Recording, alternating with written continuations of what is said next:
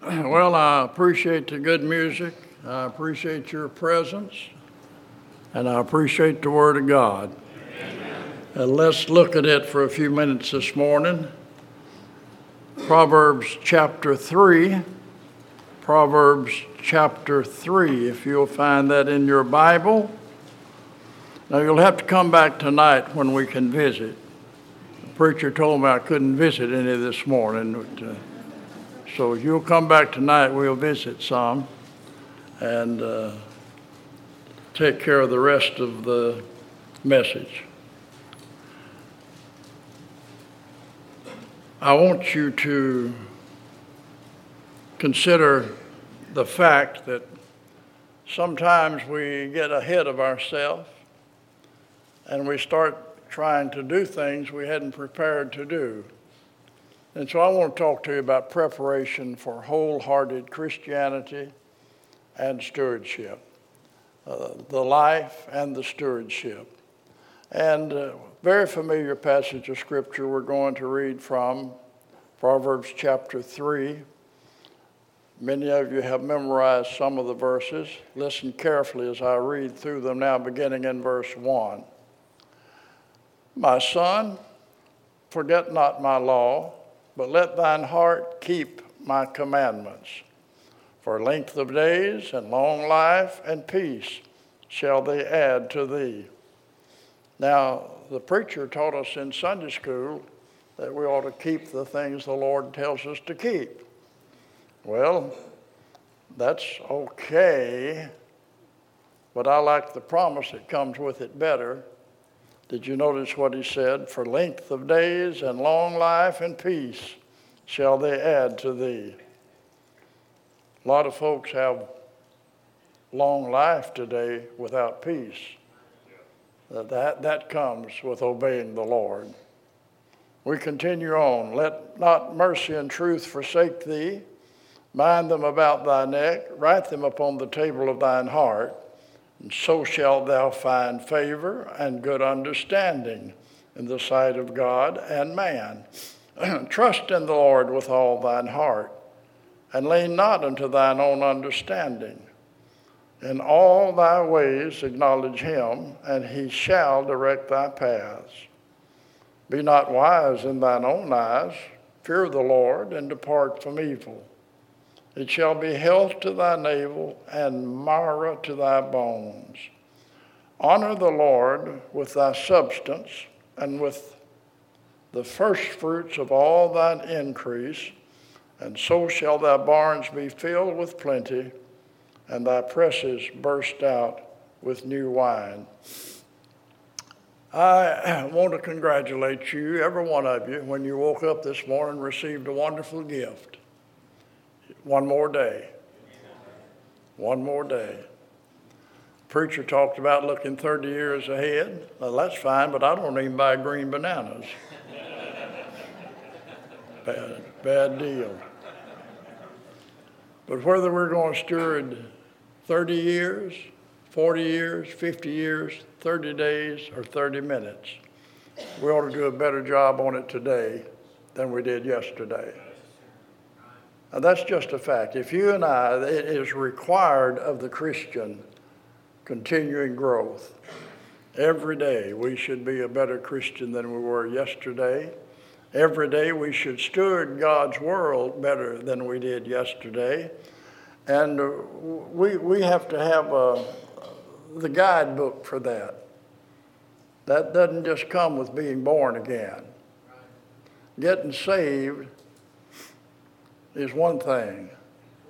Being a Christian is another thing. And we want to be Christians and be what God would have us to be. And so we have the guidebook here, the owner's manual, that'll give us the proper maintenance and care if we look at it. And I want us to pay careful attention to it, because every Christian in the building ought to be interested in finding God's will and getting God's direction on his life. The prophet Isaiah said in Isaiah 58:11, "And the Lord shall guide thee continually, and satisfy thy soul. That's a good verse. I like that. Too often, though, we're like that losing football team that I heard about. They had not won a game all season. College football. You folks in Florida, you wouldn't know much about that. But they had not won a game all season. It'd come down now to the last game. The coach was going to lose his job if he didn't win at least one game. The crowd was tired of him, and he was tired of them. Come down to the last few seconds of the game, and his opponents fumbled the ball on their own 2-yard line. So the coach, for the first time, took heart. Just 2 yards, and all I've got to do is score now. I save my job. We win a game. Everything will be fine. So his team took possession of the ball 2 yards into score. He called in his favorite play number 38. They ran the play and lost 2 yards. They're now 4 yards from the goal line. He called in his second favorite play number 28. They lost 5 yards. They're now 9 yards from the goal line. Now the crowd's booing him. He knows it's not going to work out well. He's turned around and he's booing the crowd. The little young quarterback looks over at him to get the play for the next play called in. And he had his back turned to him. So he called the play, and all of a sudden the coach heard the people cheering instead of booing, and they turned around and looked, and the referees had their hands up in the air. They had scored a touchdown, won the game. He was hilarious. After he settled down a little bit, he called that quarterback over there and he said, "Son, what in the world did you do in order to score on that last play?"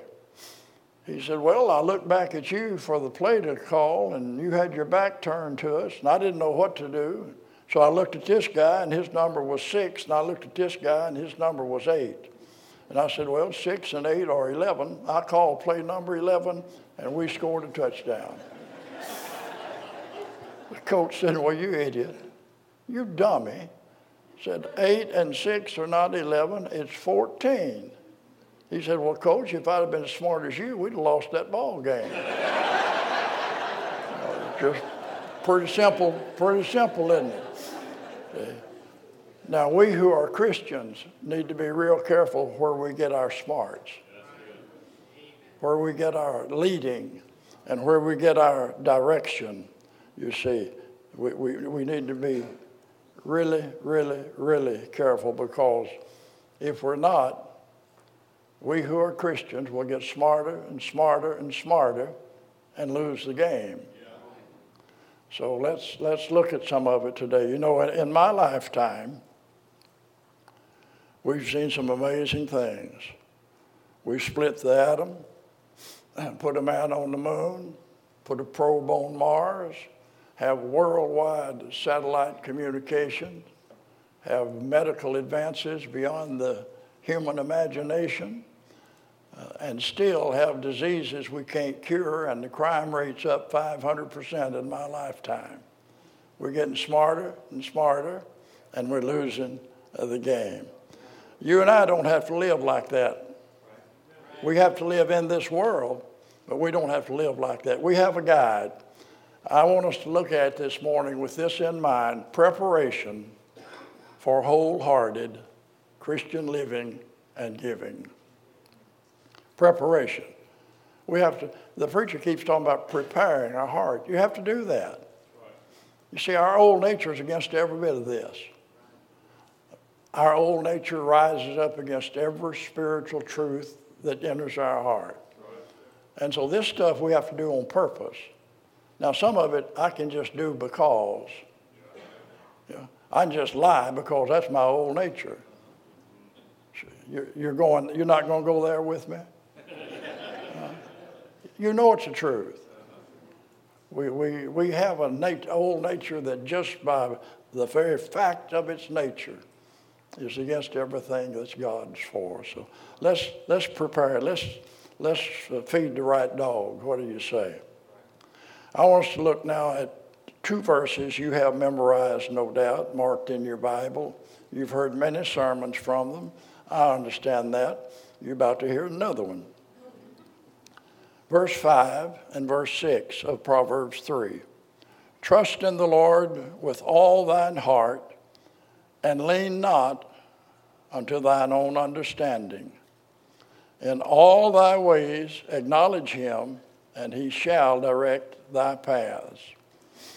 Let's get our guidelines now. If you and I are really interested in being what God wants us to be, in following God's way and God's will and God's direction, in stewarding his world, then we're going to have to do it this way. Number one, we're going to have to learn to love God above all else.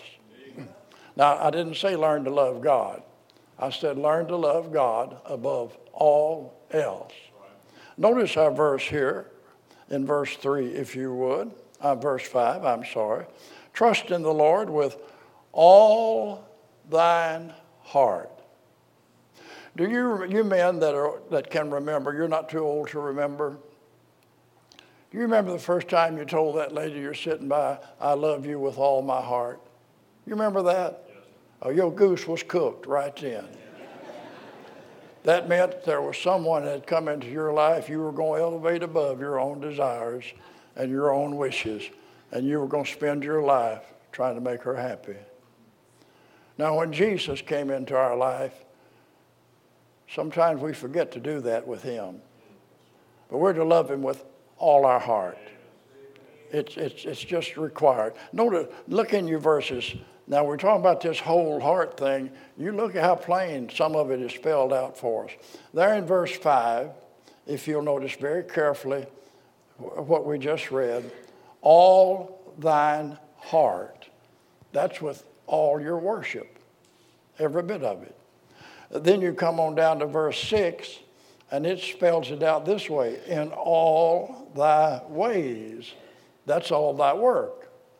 And then you drop down to verse 9, and lo and behold, with all thine increase, the first fruits of all thine increase, that's all your wealth. Now, understand, love the Lord above all else. That's all your worship, all your work, all your wealth. Now, why would any Christian hesitate to do that?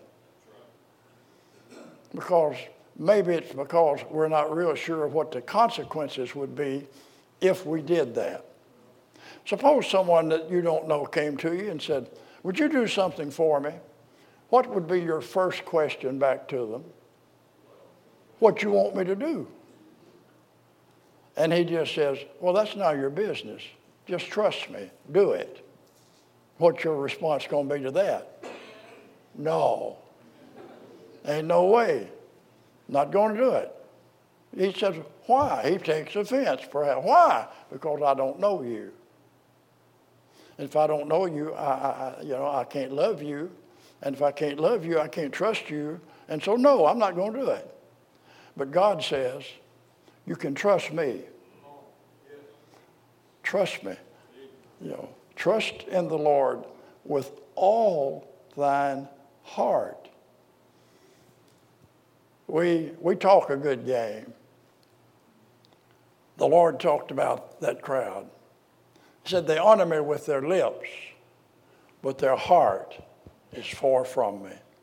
See, this Christianity thing, it's a heart, if you want to use the word religion, it's a heart religion. We talk about receiving Jesus Christ into our heart. Get saved that way. Then the Bible says that as a man thinketh in his heart, so is he. We live our life that way. And then the command is that we're to trust in the Lord with all our heart. And you can't really trust in someone you don't love. And so you get to know the Lord, really know him, and to know him is to love him, and to love him is to trust him, and to trust him is to obey him, and to obey him is to be blessed and have guidance and direction. So if we're going to be the right kind of a Christian, wholehearted, we're going to have to start with loving the Lord with all our heart, you see.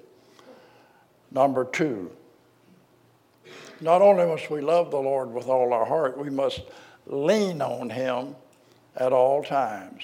Notice verse 5 again. Trust in the Lord with all thy heart, and lean not to thine own understanding. That goes against everything they told me all the way through school. Now we want you to get an education where you can understand what's going on in the world, and you'll know how to relate to this, and you'll know how to relate to that. And so I got all of that together, and I got out, got saved, got to reading in the Bible, and God said, you can't lean on that. You can't understand what I'm going to tell you. Not going to work out with that old line of understanding.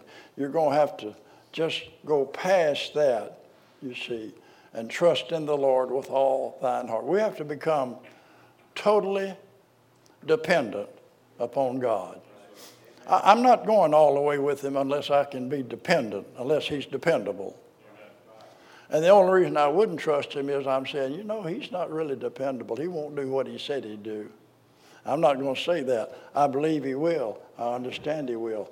But if you are, as a Christian, we must become totally dependent, not on a plan, not on a purpose, but on a person. And if you really want to know God's will, there are 3 little phrases that you're going to have to pay attention to. I want to give them to you now, because these will be the difference between whether you choose to be a wholehearted Christian or you're just going to play a religious game. 3 phrases. Anywhere, anytime, any cost. Every Christian ought to be able and willing to bow before God and tell him that. I'll go anywhere, at any time, at any cost. If you want to flush it out and put a little more flesh on it, you can say, I'll go where you want me to go. I'll do what you want me to do. I'll say what you want me to say. I'll be what you want me to be. And I'll give what you want me to give. But you can keep it simple, anywhere, anytime, any cost. If we can't say that, we're just playing church. That's all you're going to make out of it. We just don't trust him. See, in all thy ways, acknowledge him. We slander God. We absolutely slander God when we say something like this. Okay, now what he's asking me to do is to obey God or choose happiness, one or the other. No. I think the devil started that. But we think like that. We want God to use our children, but don't take them to Africa. We want God to bless us, but don't expect us to tithe and give offerings. Well, God wants us to trust him, and he said, I'll tell you what, if you'll do that, I'll just prove myself to you. Bring you all the tithes and offerings into the storehouse and see. He said, just check me out. See if I won't open the windows of heaven and pour you out a blessing there shall not be room enough to be received. It's an amazing thing. The very way God tests us, he says, you can test me. And he wants us to do that. So I must choose God's way or happiness? No, God's way is happiness. The psalmist said in Proverbs 34:7, delight thyself also in the Lord. Psalm 37:4.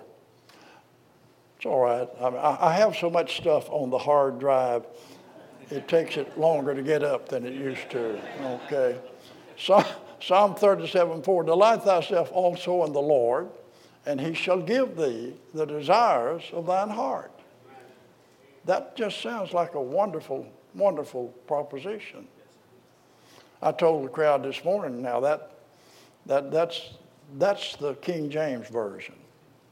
Delight thyself also in the Lord, and he shall give thee the desires of thine heart.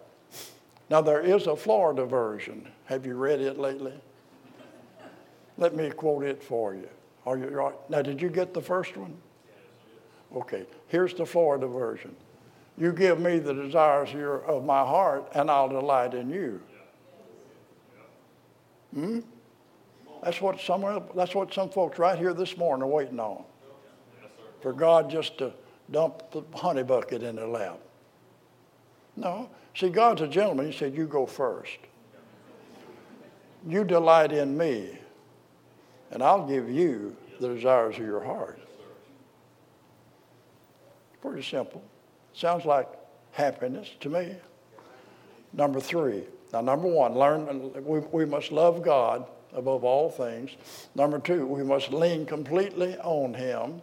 Number 3, we must learn to trust God totally. Verse 6 says, and God shall direct thy paths. Now listen, he either will do what he said he'll do, or he won't. And we need to decide where we are on that. We come to church and sit here and wonder if he's ever going to quit preaching and leave and feel like we've done our penance for the morning. Or we can come and say, dear God, that's me. Anywhere, anytime, any cost. Count me in that crowd. That's where I am. That's what you need to do. And somebody said, well, how do we get this leadership, this direction for today? The preacher preaches it all the time. Number 1, by the word of God. See, the psalmist is plain, Psalm 119, 105, thy word is a lamp unto my feet and a light unto my path. There's your direction right there. Pretty simple. And you know, we know that.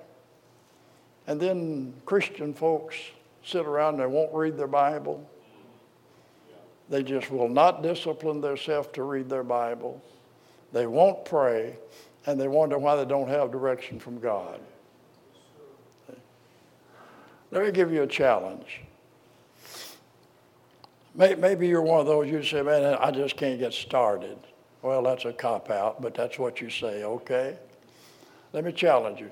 Read 1 proverb a day and 1 psalm a day, that's all. You do that, and here's what will happen. Proverbs will give you wisdom. Psalms will teach you to love God and to pray. And then you'll find that much of God's will for you is revealed in the Bible. You just read. For instance, and I just go through this quickly. For instance, 2 Peter 3:9 says that the Lord is not willing that any should perish, but that all should come to repentance. See, it is God's will for you to be saved. That's just God's will. So if there's someone here this morning, for whatever purpose you might have dropped in, maybe you just dropped in to check it out. Check it out. You'll like it.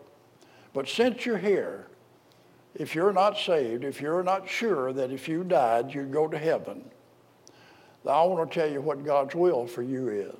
God's specific will for you this morning is that you be saved. Someone said, how do you know that? Because the Bible said it.